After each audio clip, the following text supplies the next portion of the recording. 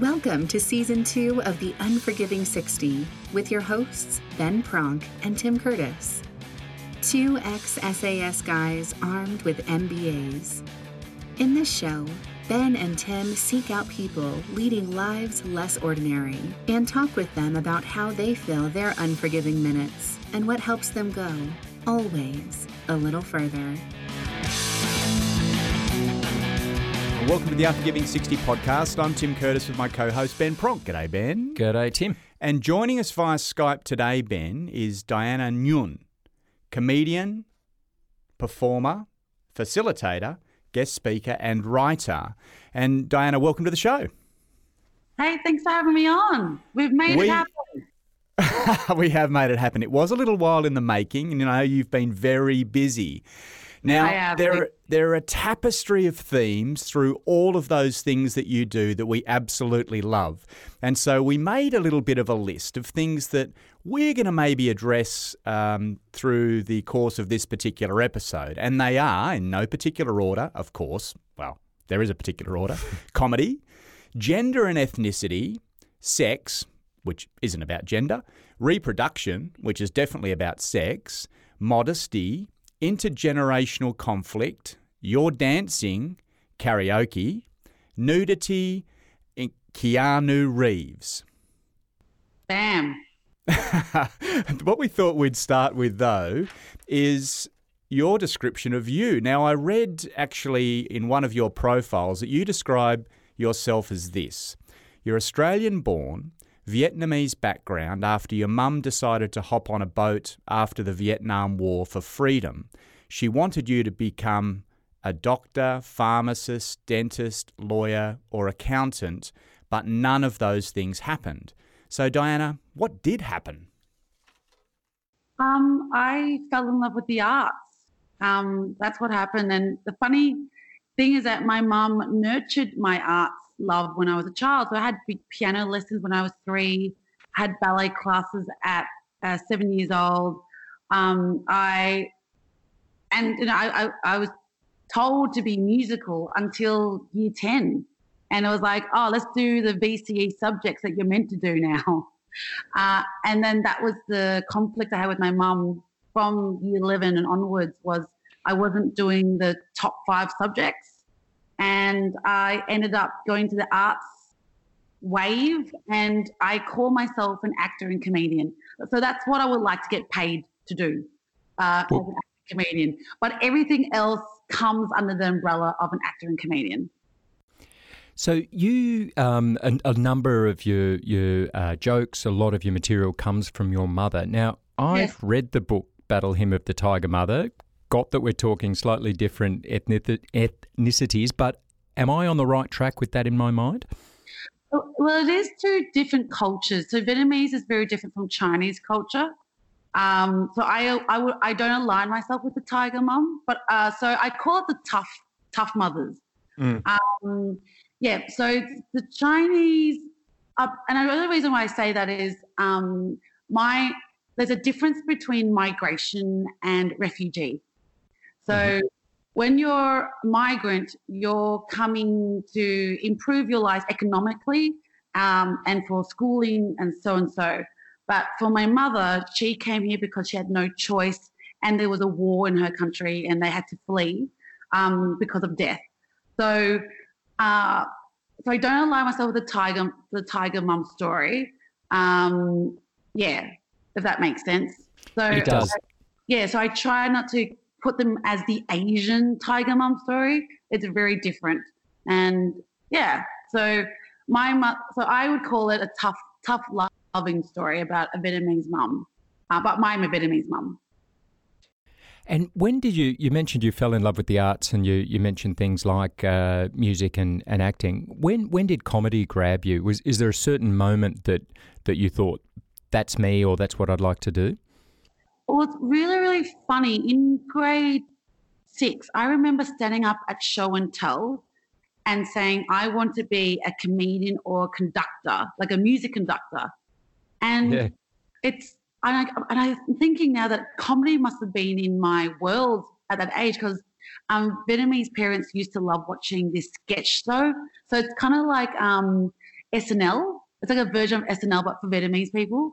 Mm-hmm. And I remember watching it as a child, and I think that kind of grew on me. And my they do say, comedy passes through the genes. So I get my stuff from my mum, and that's why she's a core of my comedy.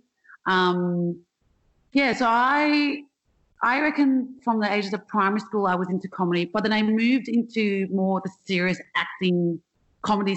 So I've been an actor doing comedy and drama, but I didn't get serious into comedy until 2011 with the show Fee and Me. That was an international comedy festival show. And then eventually going balls in deep with the stand-up show in 2016. That was frightening shit. Like doing stand-up is not, it's kind of crazy how anyone could do that for a living. Well, hold that thought, because we love talking presence and stage presence in particular. But before we go there, how would you describe your upbringing? Your mother came out on a boat after the war. How did that affect the way that you were brought up in a very foreign culture to what she had been brought up in? Well, in the mix of, living with a Vietnamese refugee mother who couldn't speak English very well, but could understand it. And also my mother raising 3 daughters on her own. And so herself being a single mum, it was really hard for me, I have to say, because I was the eldest child, and there's a lot of expectations on the eldest to succeed. And I think I grew up to be an adult very early. Like I was telling my friend today, like when I was the age of 10, 11 years old, I was mowing the lawn. I was the dad. I became this adult to help my mum out because she was, as anyone who's been a war survivor or has fled a country, there is a lot of trauma. And we know that psychologically it's passed to the second to third generation. So I've received this trauma from my mum as a second generation young person. And it was tough. And I think that's why the arts was so integral into my upbringing, because it really saved me. It really let me breathe. It let me take a break from the real world. And I did a TED talk yesterday about it, how the arts, if I didn't have the arts, I don't know what I would have become with all that. Like, I just couldn't imagine my life. Did it enable you to embrace your Vietnamese heritage in a way that maybe you wouldn't have normally if you didn't get into the arts? It's true. Like the person that, like, I've got, my English is gone today because I'm TED talked out. But my mother has been my inspiration for my work, and I've also realised at this wonderful age of 34 that if I don't retain my mother's story, then the next generation, which is my future children, will lose that story that my mother worked so hard to be alive for. So I guess what I'm doing, and part of being an artist, is to keep that story alive. And people think because I'm Vietnamese and I look Vietnamese, I speak Vietnamese, but I don't speak Vietnamese very well. So by using the arts, it's my communication to my mum that I love her and that I appreciate what she's done for me. And I hope that the future generations of the Nguyen's get to appreciate what this woman did for us. Which is beautiful to hear, because I've read you sort of reflect back on your childhood, and there are periods where, you felt maybe ashamed of being Vietnamese. You've said before you wanted to be white, and you talk about these repercussions of racism being that you never sort of embraced your mother tongue, and it sounds like it was the arts that have sort of led you back to that link. It has, and it's taken me a while to understand how important the arts has been for me. And talking about racism, like 1996, that's when Pauline Hanson came to town, And I was at a tender age of 11, and, you know, they say at that age period, and you're going through, about to approach puberty as well. When identity and all that stuff all kind of happens, and you're figuring out if you like boys and girls, you know, you're trying to figure out your life. Yeah. And then you get racism on top of it. It's crazy.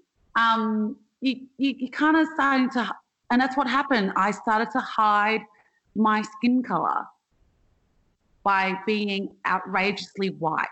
You know, I loved watching cricket when I was a kid because it was my only way to be part of Australian culture. It was on the Channel 9 every single day, the summer break. I watched the football. I'm a mad Hawthorn member. You know, I just was very westernized because I just wanted to make sure that no one saw. They might see an Asian person, but they can never think that I was Asian. I think they was trying to perceive. Yeah. And it seems to be, and unfortunately we're still seeing it in politics these days in places like we've spoken about, Marine Le Pen in France just recently, and Geert Wilders in the Netherlands. These kind of extreme nationalistic views just polarise opinion. And so it's almost like there is none of that beautiful middle ground where you can have a genuinely multicultural discussion, because you have to take sides. It really takes away the middle ground. Well, I don't know if we need to take sides. I think that's the conversation that and if I talk about Australians, we've chosen to pick sides, so that's the way the politics has narrated our history. It's either, and if you go back to the roots of the Australian history, it's either you're Aboriginal or you're white. And then if you're not white, we're gonna kill and massacre your community to take the land. So it's always been that. And for me, with racism, you know, I reckoned if people just spoke to their neighbours and invited them over to dinner and just found out their story and what their story is, we could take colour out of everything. I worked in the community sector for 8 years, working with newly arrived refugees, Sudanese, Afghan, Burmese, all these young people coming to Australia for a better life. And I never saw colour with them. I just saw them. And yeah, maybe my lens is so bloody different. Maybe because I grew up watching how hard it was for my mum that I choose not to see colour.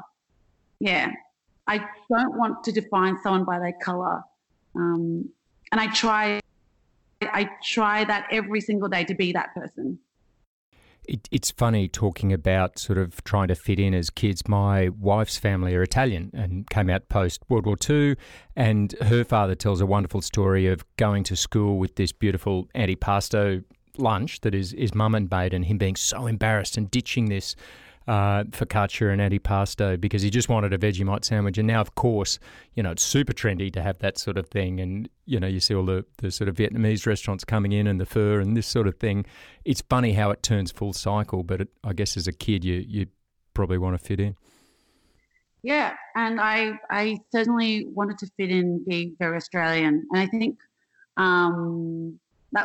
that's probably one of my biggest regrets for that period of time of my life, was not to learn my mother's language and trying to put that in the bin. That is my biggest regret. Do you have a desire, Diana, to speak Vietnamese, to learn to speak Vietnamese? I do have a desire. Yes, I do. But I make the excuse, and that's on me, of time. I'm trying to juggle a career at the moment. And this doesn't sound so ridiculous. I also MC Vietnamese weddings because I look Vietnamese, and I can speak a bit of Vietnamese, but my Vietnamese is so standard. So it's been so beautiful to connect with my culture when I've been invited to these weddings. And every time I MC weddings, which I'm doing tomorrow night, I always go, oh, you could have gone to study a short course on Vietnamese. You know, it always kicks me in the head like, oh, you could have done that. But right now in my life, I don't have the time to. But in saying that, my kids, when I do have children, I will make sure that they learn the Vietnamese language and many languages. I really believe in like putting it into their brains, kids young, that their brain can do anything. So yeah, Vietnamese is a massive priority for me. Before we come onto stage, I wanted to ask you a question. Is it true that you hid a boyfriend of yours in the cupboard away from your mother? Yes, that was in first year uni, and then I got kicked out of home that day. Obviously, you didn't hide him well enough. No, that's what I've gone to schools to talk about 5 Ways to Disappoint Your Vietnamese Mother, which is in Alice Pung's book. And that's the question like high school kids ask me. They think I'm lying. And no, I have a no filter policy.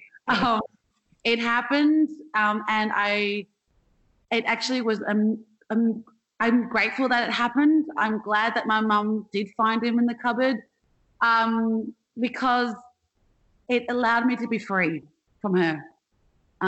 It allowed me to be my own individual. It allowed me to move out and pay my own rent and not have someone clean my little laundry. And it actually, I think, healed my relationship with my mum, because they do say with distance, the heart is fonder. And I think my mother and I's relationship is so much better that we're apart.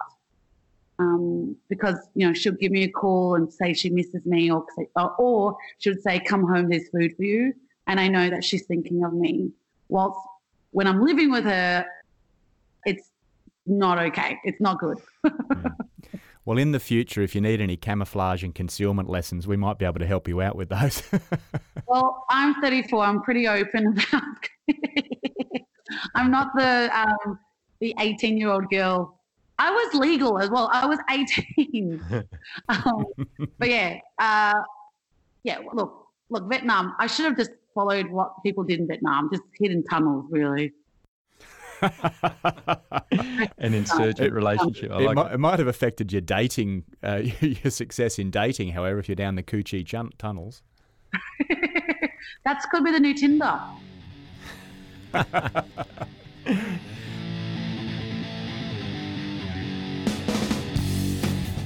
Let's talk about your career, and I'm super interested. We've spoken with a number of guests before about, breaking glass ceilings and shifting paradigms, and this concept of you can't be what you can't see. How important is it, do you think, to have prominent role models, either gender, ethnicity, sexuality, out there doing things like comedy or acting? Oh my God, it's so important, because that's how people go, oh, that's what I aspire to be. Mm. When I was growing up, it was Margaret Cho. She was prominent in the comedy scene in the 90s, early 90s. Hung Lee, who is from Melbourne, I call him the master. He was doing comedy early 90s as well. And it was so few of Asians. And I don't know if you remember the Joy Luck Club, the movie. Yeah, I do. Yeah, they had like 5, 6 very powerful female roles with Asian women. But those were my only indicators that this was a possible career that I could have, by these women, by these Asian artists who decided to, be successful and be on screen. And with the day and age that we're living in right now, and with social media, I really do believe in social media and the power it has, and especially with YouTube. A lot of Asian filmmakers have grown and built communities on YouTube, particularly Asian American. That's where I watched Asian American, productions, like Wong Fu Productions were in the late 90s, early 2000s. They were creating roles for Asians, and it was telling the human story without, the stereotypical characters that we see usually portraying of multicultural people. So yeah, visibility is so important. So important. Yeah. And I guess, of course, more recently, Crazy Rich Asians, massive blockbuster, and then, of course, just recently, Parasite. Oh my God! Yeah. I watched Parasite on Tuesday. I couldn't stop thinking about it for 2 hours after the movie. In fact, when you were trying to get a good Wi-Fi signal this morning, I had an image. You remember that scene in Parasite where they're sort of cramped up in the top of the toilet? I was hoping that wasn't you. No, that wasn't me, but I am. But sometimes that is me, because if we're talking about social media, I use up 120 gigs a month of data, trying to be visible. So at the end of 120K, after 120 gigs of data, I am freaking out. Now I might be on the toilet seat trying to find more data. All right, Diana, let's talk about your discriminator. I guess you combine two things, gender and ethnicity, into a comedic act, but you talk about things that are highly inappropriate in a society that is trying to be super politically correct in this age of outrage. How can you successfully do that? With my stand-up, it's different from most people's that I've seen, and most of my reviews reflect on it, which is I speak about my heart. I don't know why it always goes back. It goes through laughter and heart, but it always goes essentially back to who I am as a human person. So I think that's how I've been able to do it and stand out. What is your view, though, on the sort of call-out culture at the moment, and I guess our quickness to sort of be outraged? From our perspective, we've spoken with guests before about the potential negative side this has on our resilience, that people are often quick to go to victimhood, over a number of different things. Do you have a view on that? Well, we go to stereotypes because we're not listening. We go to stereotypes because that's the first thing that we think is correct. And so, as I said before, if we take a step back, and you're right, we are in a society that's very quick. And if we're talking about Trump, who recently said, "Why did Parasite win Best Film?" That's him being quick with his social media, and I don't know. I find him so interesting as a human being. He wants to create outrage using the power he has. With the corona disease, like that is very topical at the moment. If we're talking about race, and how social media has really vamped up the discrimination of a group of people. I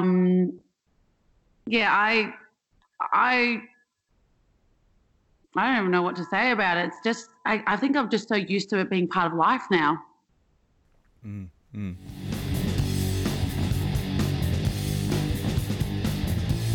All right, changing topics slightly, let's talk about performance and being on stage. Is it something that you enjoy? Yep. I've been performing all my life.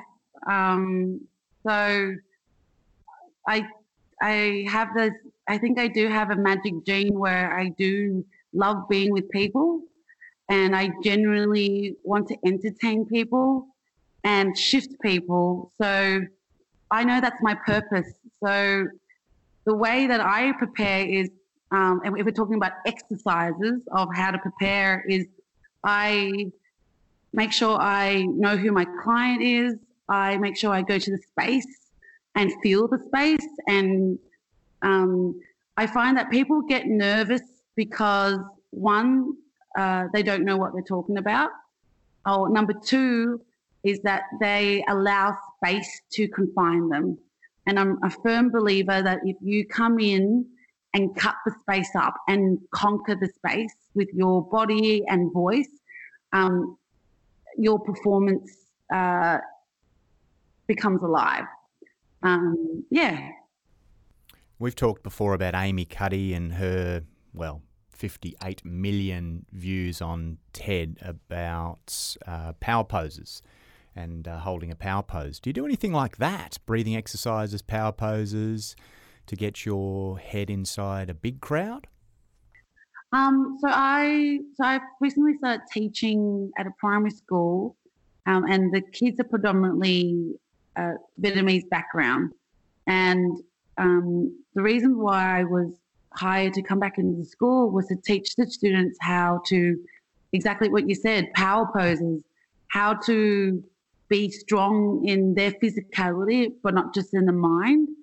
And so one of the things I do teach the kids is I get them to stand in a circle, and I just talk to them, and then I ask them, let's have a look at how we're all standing.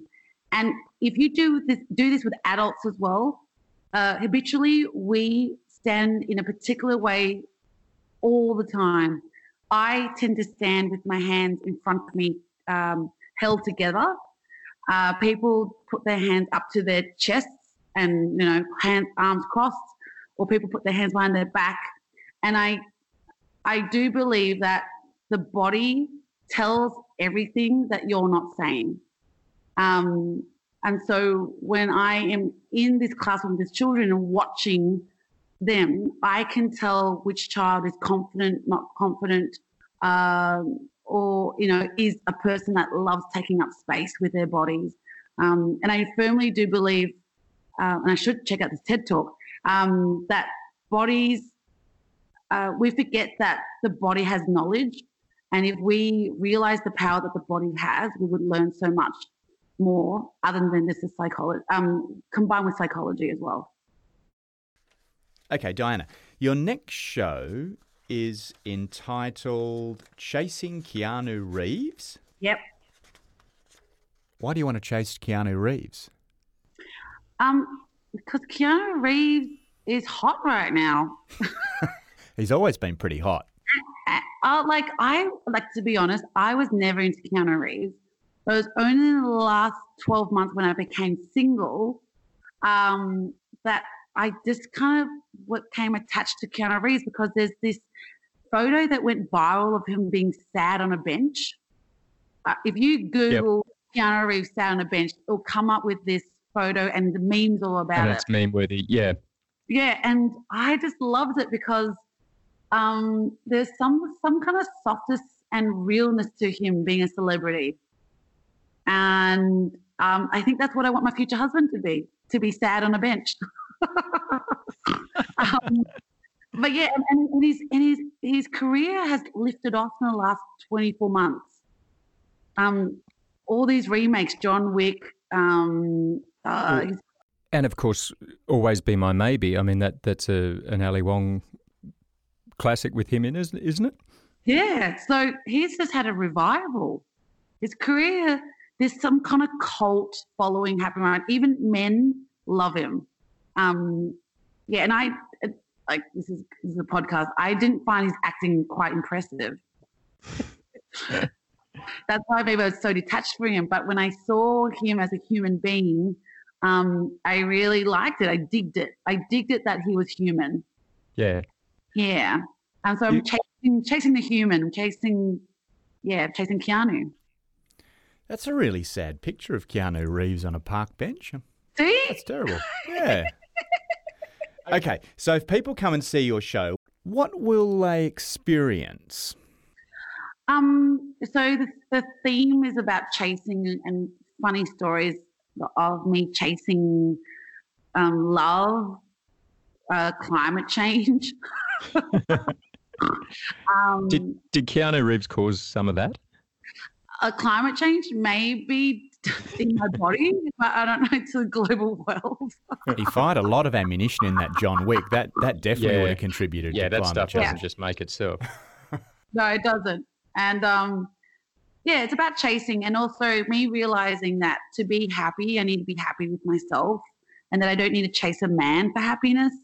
There's a bit of a game in my comedy, and also coming to the realization that freezing my eggs is probably the best thing I'll ever do for me at this certain point in my life. So I was telling people at my comedy show last night that for the first time in 12 months, because I've been single for 12 months now, and only in the last 3 to 4 months have I been happily single, because I realized I don't need a man to make me happy. Yeah. And that's at 34 years old. I've been chasing men all my life.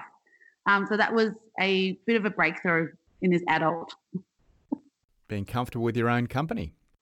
I've always been comfortable with my own company in everything, but when it came to love and men, it was this weird attachment that I had. Yeah. And finally, I've broken through the attachment. Yeah, it's a really good book to read as well about it if you're interested. We are. What is it? It's called Attached. Attached. Okay. So there's some recommended reading, the book Attached, and also recommended watching you in Chasing Keanu Reeves. Okay, Diana, to close out, we're going to ask you some quick questions and in return, get some quick answers from you. Are you ready? Yes. Why don't you come inside here? Help me here, I feel so tired. Strange thoughts are in my head. I'm chasing butterflies here. If you could only pick one dance partner for the rest of your life, who would it be? I feel the hours where My future husband. it helps me to take my pain away. Does he or you know who that is? No. Brilliant. What's your go-to karaoke song? I want to dance with somebody. Yeah. Favourite music? Pop. Favourite artist? Currently, first thing that went in my brain was Adele. Adele. Nice I one. like Adele. What's the most Vietnamese thing about you? My skin color. Okay, this is a bit of, it could be an aligned question, but maybe not. Favourite food? Rice paper rolls. Oh, they're good.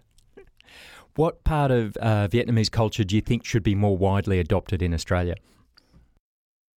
Ooh. Karaoke?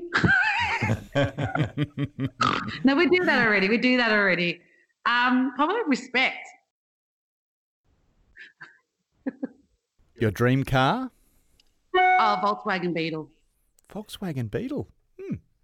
Yeah, I used to have one, a yellow one. I think if you've got a Volkswagen, it has to be yellow, doesn't it? It has to be yellow. Or I would love a combi though. I'm a surfer, so I would love to put my surfboard into a combi. Well, yellow V-dubs started that Spotto game, isn't it? Whenever That's you right. see a yellow V-dub, you call out Spotto. But combi's fantastic. Yes. Donna, who's your comedic goat? Who's the greatest of all time in comedy? Oh, there's 3. Can I do 3? Yes. I love Ali Wong because she said, "Hi, you could be me too." Mm-hmm. Dave Chappelle, I love his brain and I love how he presents comedy. And Robin Williams. Robin Williams. Okay. Final question. You have the ears of the world, Diana. What's your message for the world? The steel in my hands can slide up with a strain, oh no. A flash, it just seems to leave you behind, yeah. My message.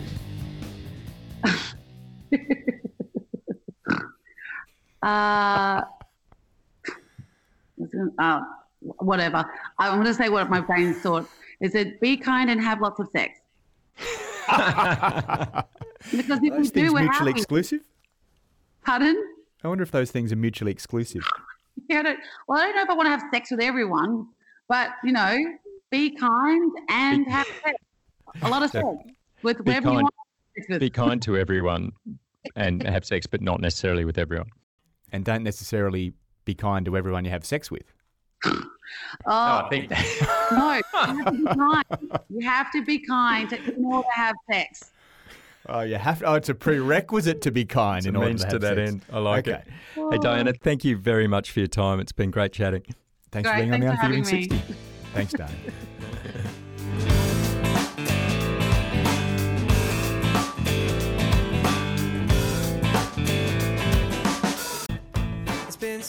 And I'll hopefully be at Perth next year for Fringe, so maybe we can get this in. Yeah, we saw some comedy this year over here at Fringe. Some great shows. That'd be good though. We can see if you've caught Keanu by then. Yeah. Well, yeah. We'll chasing him. We'll find out. Well, if he sits on that park bench, you'll get him. He's not moving that fast. Now, darling, I can't stop singing that I don't want you back, no. No, I don't want to see you, and I don't need you in my life no more. I got my dreams, no, you're not in it. Now, darling, I can't stop singing.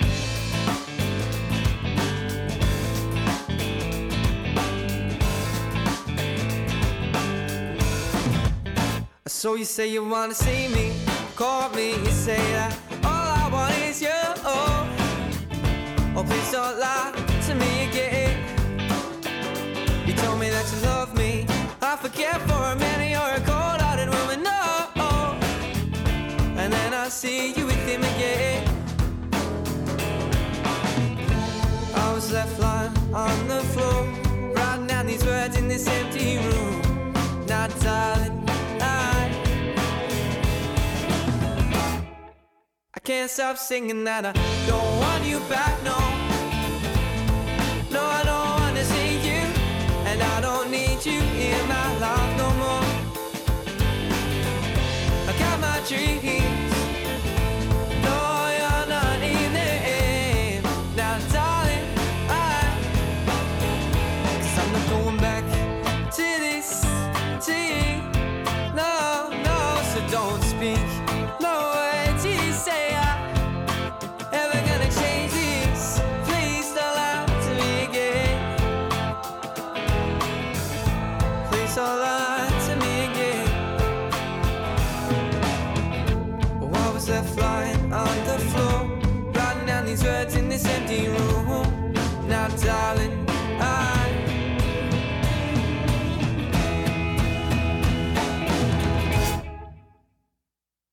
oh, I can't stop singing that I don't want you back, no.